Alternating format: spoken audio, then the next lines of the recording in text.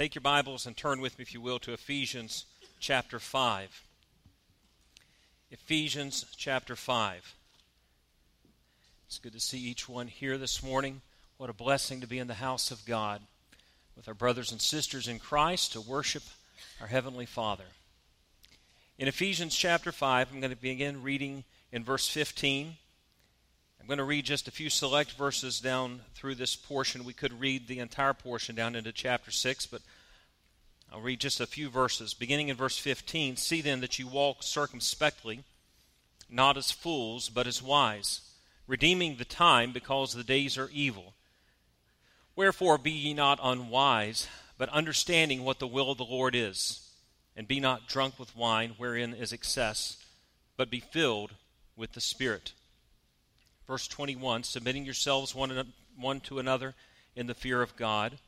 Wives, submit yourselves unto your own husbands as unto the Lord. For the husband is the head of the wife, even as Christ is the head of the church, and he is the Savior of the body."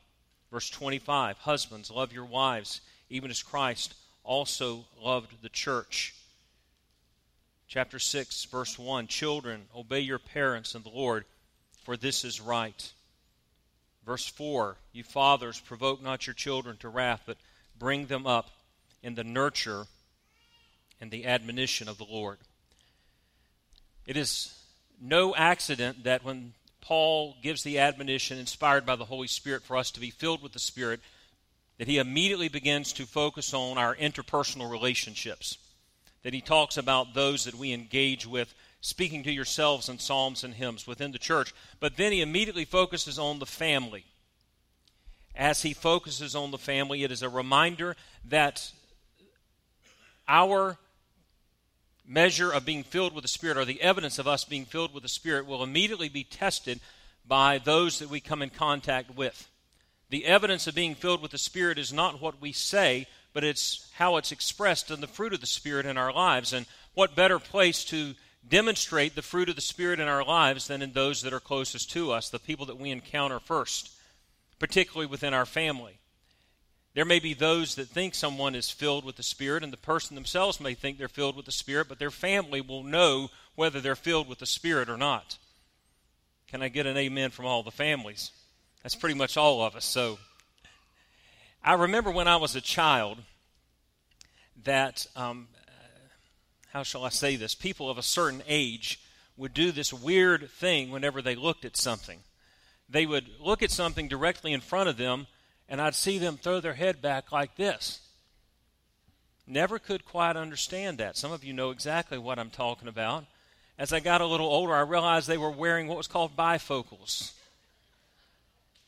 And something that was not in focus, they had to try to get it where it was focused. And I always wondered, why are they got their nose stuck up in the air? Now I'm beginning to understand a little bit better why that took place. I remember when my dad first got bifocals.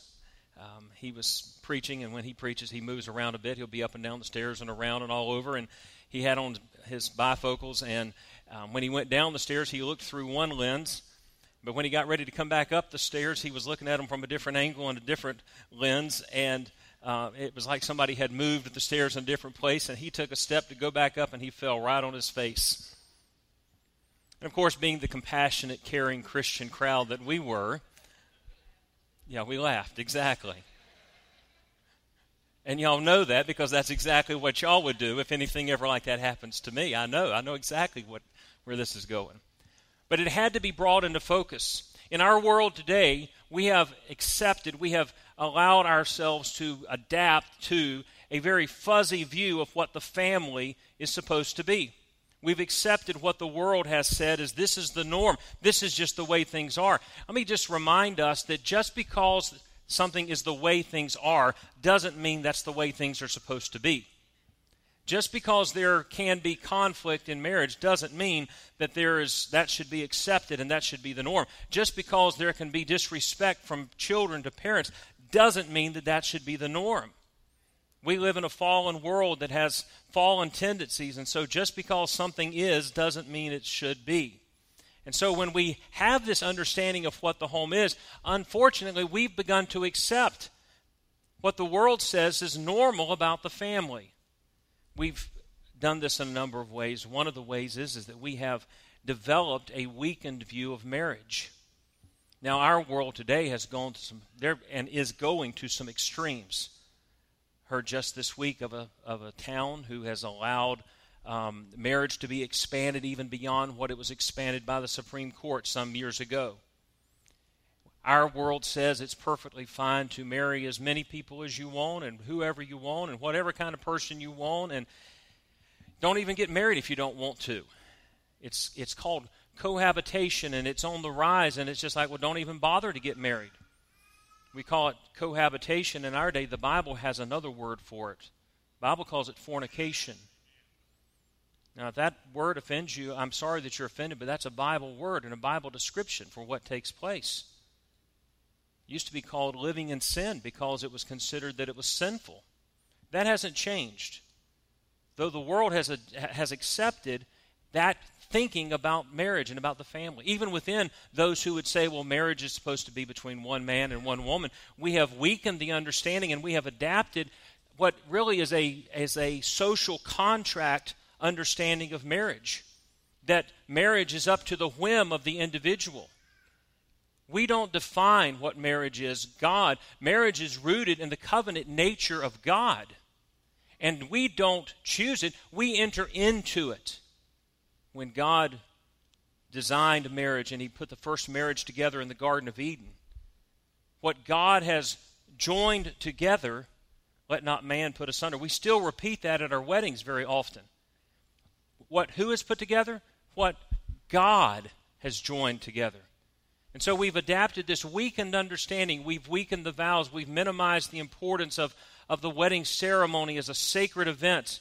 And it's showing in our understanding of marriage. We've minimized the parental influence on children. We've turned the influence of the primary influencers of children are no longer their parents. We've turned that over to other voices. We're allowing the voices that speak into their minds. Students and children are more influenced by their friends and by social media and by media than they are their parents and even their teachers.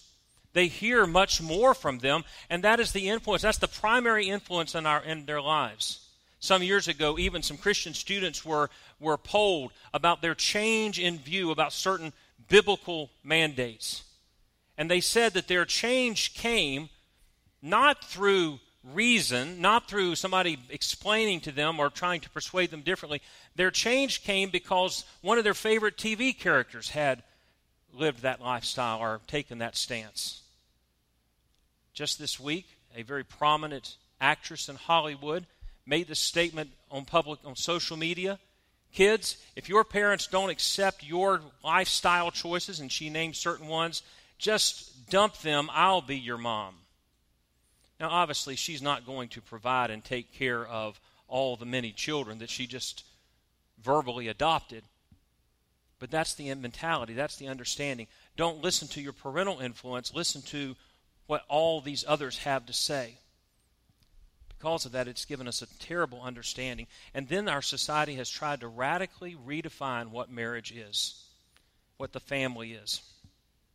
Marriage is designed by God. Any alteration of the original design of the home is man saying, I know better than God. And it's not just merely ridiculous, it is idolatrous because it puts me on the throne and says, God doesn't get to say what is right and what is wrong. I'm the final authority. And our families don't need to be redefined. They need to be realigned with what God has said about it. So as we look at this passage of Scripture, I'm glad that God is clear in His Word, and He gives exactly what we need for every area and every aspect of life. There is not one aspect of your life or my life where the Word of God does not have a precept or a principle that will guide us in it. And so when it comes to the family, what we want to do is refocus our vision, refocus our understanding to a godly and a biblical understanding. In this passage, there's a number of things over the weeks to come that we will look at. We'll look at God's plan for the family as God gives detailed, practical understanding of the husband and wife relationship and parents and children relationship. we'll look at God's presence in the family. This comes from us after the statement, be filled with the Spirit. And let me say to all of us, I don't preach this as an expert. I don't preach this as somebody who's done this perfectly. But I will tell you this, that our success in our families will only come to the measure that our families are filled with the Holy Spirit of God. Because being filled with the Spirit is what will shape me as a father, me as a husband, me as a son. The Holy Spirit is the one that will empower us and enable us to be the family members that God wants us to be. I have to love God with all of my heart. Now, I love my wife, but I'll not love my wife like I should if I don't first love God like I should. And I won't love my sons, and I won't be the father I should be if I'm not first in a right relationship with God. So, what does the Bible have to say about the purpose of the family? Why did God design the family? God doesn't design anything without a purpose. Sometimes on social media you'll see people and they'll put up a picture of some antique or something. And they'll say, how many of you remember what this is for? And most of the time, I'm going to be honest, I'm so young, I don't have a clue what any of them's talking about. Probably the same for some of y'all. I don't know. You ever see some of those? I had a man brought something to me one time, and he said, I have searched the internet, and to this day, I don't know if he ever found out what that tool was designed for, but I'll guarantee you it was designed for something. And whatever God designs for a purpose. The ultimate purpose is to bring glory to Himself. God designed you to bring glory to Himself. He designed the individual. We are a triunity, and we are body, soul, and spirit, and we are designed to bring glory to God. God designed the church to bring glory to God. We are a gathering of beings. We are a gathering into one body, into one family, and God designed the church to bring glory to Him. And God designed the family to bring glory to Himself. Biblically, what can we look at to see this is the purpose of the family? Let's not accept the blurry vision of the world. What does the Scriptures have to say?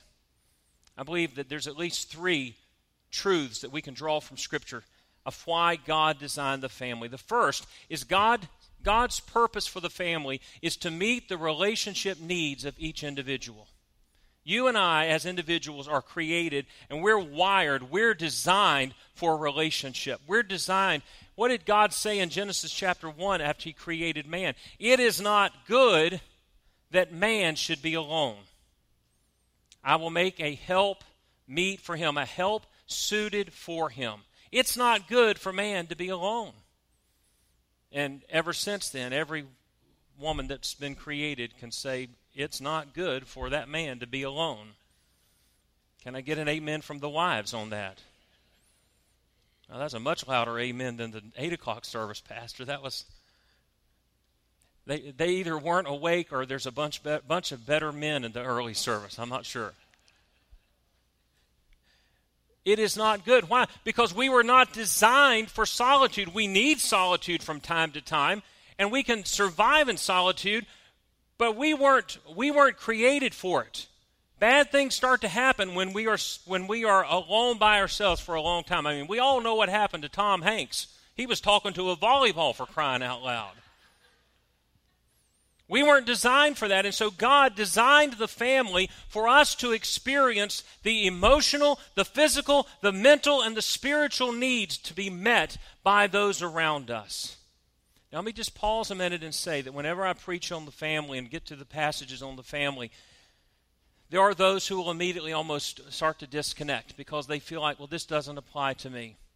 Some are single and they think, well, this doesn't apply to me. I'm not involved in a marriage. But let me just say, others will say, well, we're past the stage of having children, and we've been married for so long, we just don't have any more. We don't have any more problems. We never fight. We never have any conflict, and so this doesn't apply to me. We'll see in just a moment. The church has a responsibility to be a surrogate for those who do not have these family relationships. There's examples of this in Scripture. Think of Paul. Timothy had a mother and a grandmother, but he had an spiritually absentee father. Paul became a spiritual father to Timothy. Timothy became a spiritual son to Paul, who had no sons of his own. Paul will write to Timothy and he'll say the church is to minister to those who are widows indeed. A widow indeed is not just a lady whose husband has died, but one whose husband has died and she has no family to take care of her. And so he says the church is to step in and be that surrogate family to replace and fill those needs for that person. The early church was known as one who would take care of their own. They took care of the widows. They took care of the orphans, those who did not have those family members to take care of them. So there is a role for every church member to play in meeting the needs of those that are within our congregation. Those who will step in and be surrogate spiritual parents. Those who will encourage. Those who will speak truth.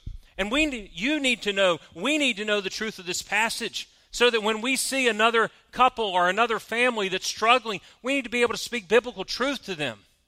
I've heard some of the counsel that people sometimes give to their friends and family members, and I'm going to tell you there's some bad advice, some very anti-biblical advice that's given. And so we go to the truth of Scripture. So we need to understand this, and we need these relationships. There's the emotional needs that are met. There's the spiritual needs that are met. There's the mental, the instruction that's given. Boy, the book of Proverbs is a father giving instruction to his son. And you get to the end, and it's a mother giving instruction. It's parents giving godly wisdom for life. All of these needs are designed to be met within the family. Even the spiritual needs, when we get down into chapter 5, we're going to see that there's a spiritual relationship that exists between a husband and a wife. That it's a husband's responsibility for the spiritual sanctification of his wife. The wife has a spiritual influence on the husband. In fact, the Bible will say, and Peter will say, that there are those husbands who will not be won by the word. It's an astounding statement. But he says they may be won by the conversation, the model of life, the manner of life of the wife. That tells me that a wife, even whether the husband is believing or unbelieving, the wife has a dramatic influence on the husband. As the old saying is, the husband is the head of the family, but the wife's the neck, and the neck turns the head wherever she wants it to go. God designed the family to meet the relationship needs. When the family is formed as God intended, and I've done reading and research on this and gone through studies that demonstrate even secular sociologists recognize that the family, when it is according to the design of Scripture, they don't say it's the design of Scripture, but when it's as God intended, children and families benefit from it. Why? Because that's the way God designed us, and He said it's not good for man to be alone. Isn't it a shocking thing that God knew what He was doing when He designed the family? God knew what was best. If we would just learn to acknowledge that, we'd be a whole lot better off. Number 2, there's a second principle from Scripture, and that is that the family is designed to maintain genuine worship from generation to generation. The family is to be the repository of faith. Now, does that mean that a person can't get saved if they come out of an unbelieving home? Absolutely not. Does that mean that every child that's born and raised in a Christian family is going to grow up to follow Christ? Absolutely not. But it does mean that God intended that the primary means of the faith, of the teaching of Scripture, of the love of God, of the manner of life, is to be conveyed and taught by the family. Now, we have wonderful children's ministry and wonderful student ministry, but it is not the primary responsibility of our children's ministry and pastor and student ministry and pastor to teach the children and the students the Word of God. It is that of the family. That's the primary. Now, we come alongside and we complement what is being done in the home. And when it's not being done in the home, we have to step into that gap. But do not abrogate the responsibility that you have for your children to someone else. If I want my children to be taught some things, I turn them over to a coach or a teacher. But I cannot do that. I cannot do that with my faith. It has to be something that is within me. Several years ago, when Will was in high school, he played soccer. When I was growing up, we had a soccer ball, and about all we knew to do was just kick it at each other. I didn't know it, and I didn't have it in me. I could not teach him what he needed to know because it was not. I didn't have knowledge about it. So he joined a soccer team. He learned from a coach who knew about it. But when it comes to my faith, I can't turn my children over to spiritual coaches. Now, they may benefit, and they will benefit. But my responsibility, it has to be in me. Deuteronomy chapter 6, these words which I command thee this day shall be in your heart, and you shall teach them diligently unto your children. You'll talk about them when you walk by the way and when you sit down and when you rise up. So there's living it, there's teaching it, there's discussing it that goes on and takes place. And that is the passing of the faith. One generation, the psalmist says, one generation shall declare thy works to another. Passing the faith. And it starts with it being in my heart. You cannot teach what you do not know. You cannot lead where you will not go. You cannot pass to your children what you do not have. And so the family is designed to be that passing of the faith. One generation shall praise thy name to another. But there's a third biblical truth, and I believe this is the most important. This is key. The family meets our relationship needs. God designed it for a very practical purpose. God designed it for the continuing of the faith from one generation to the next. The family is not just to keep property and do all those practical things. It is to be a keeping of the faith. And it ought to be a primary role and goal in our lives to teach our children not just about God, but help them to know God. Our pastor's sermon last week, what a powerful sermon on the three chairs. Chair number 1, the person that knows God. Chair number 2, the person that knows about God. Chair number 3, the person that doesn't know God at all. And very often those three chairs mirror three generations. A parent or an individual who knows God.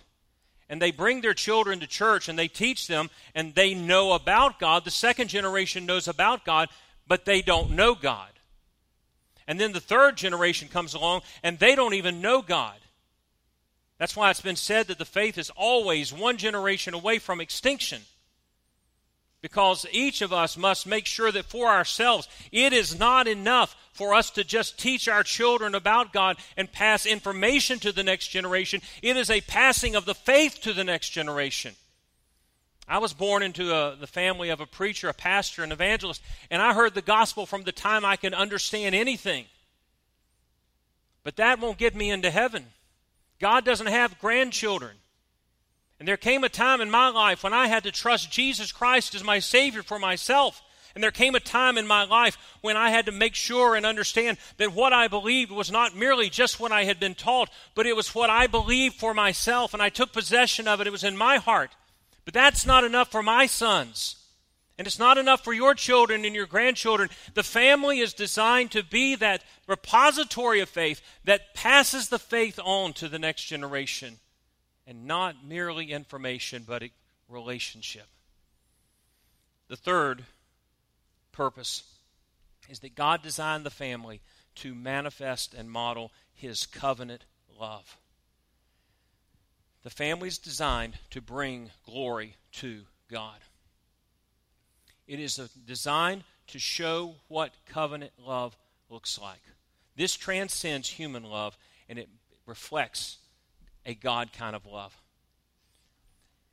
God reveals Himself throughout Scripture in familial relationships, father and children, husband and wife. Here's a great mystery. Paul will say further down, I speak concerning Christ and the church. God uses visuals.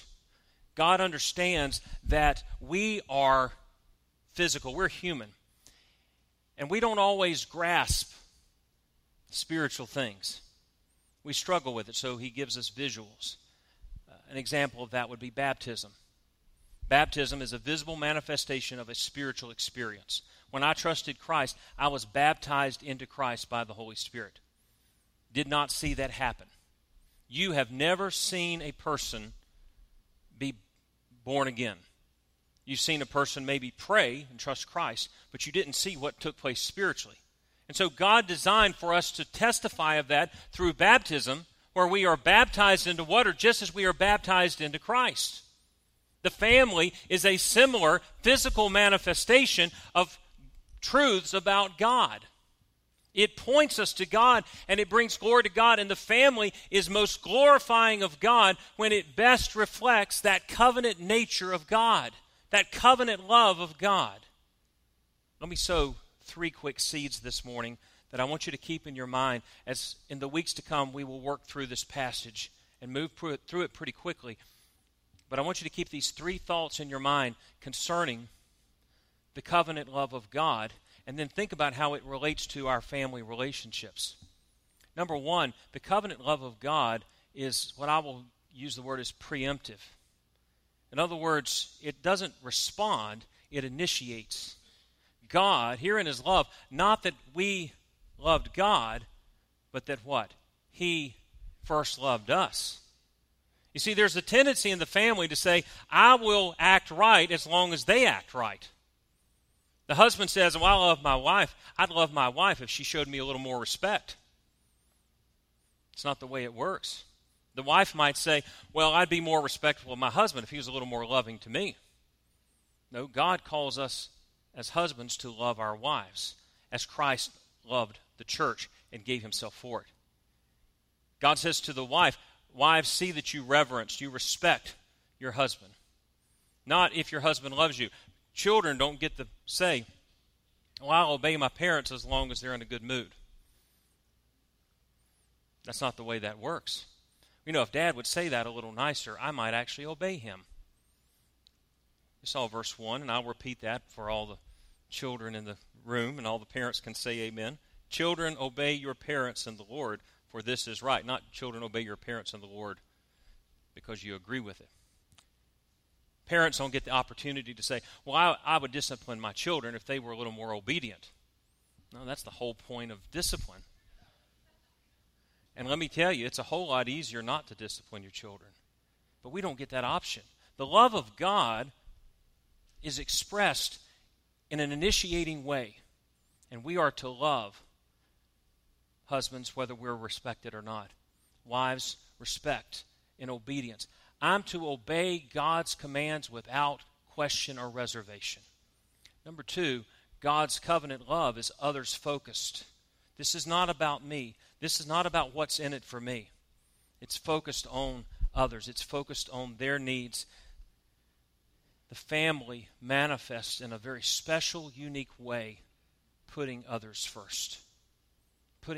Where better and more often do we get the chance to show others-focused love than in the family?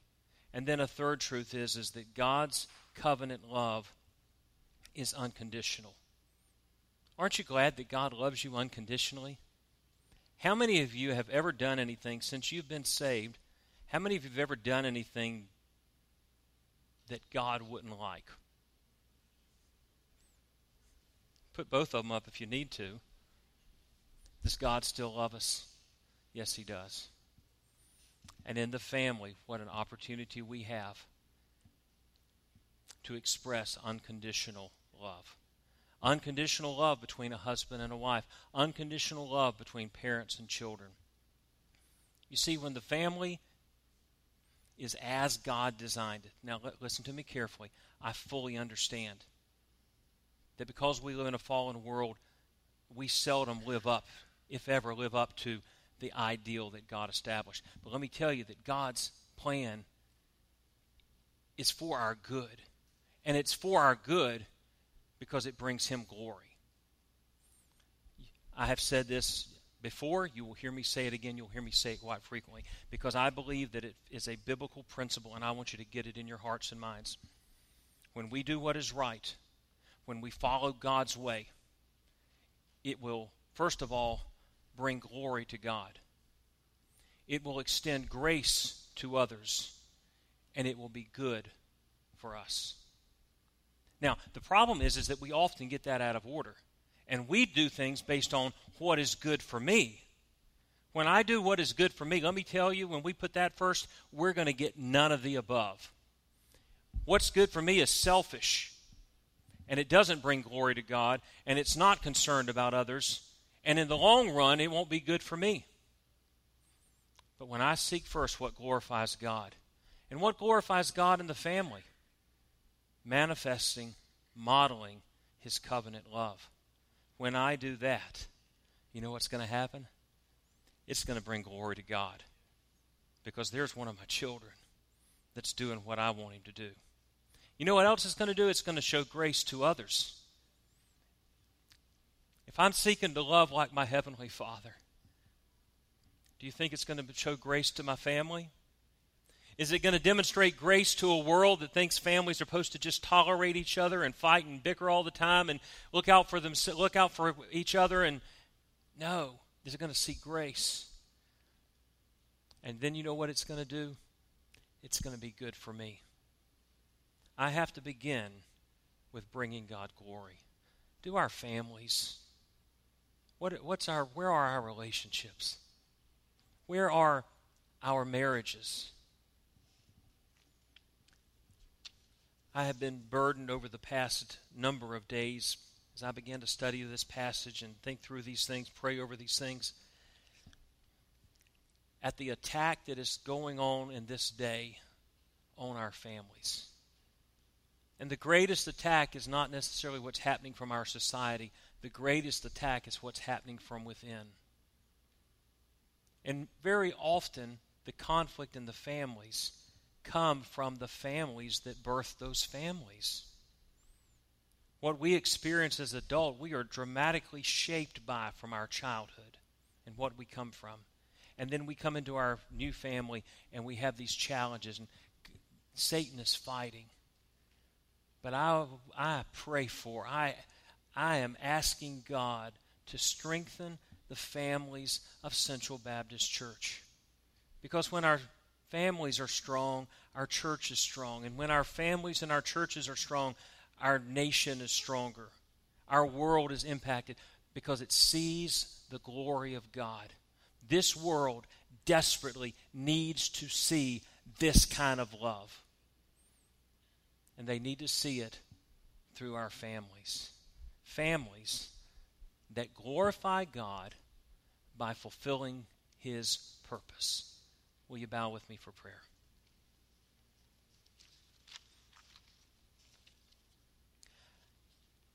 In a moment, we'll have a song of invitation played, but let me ask you this before we stand in just a moment. Husbands, wives,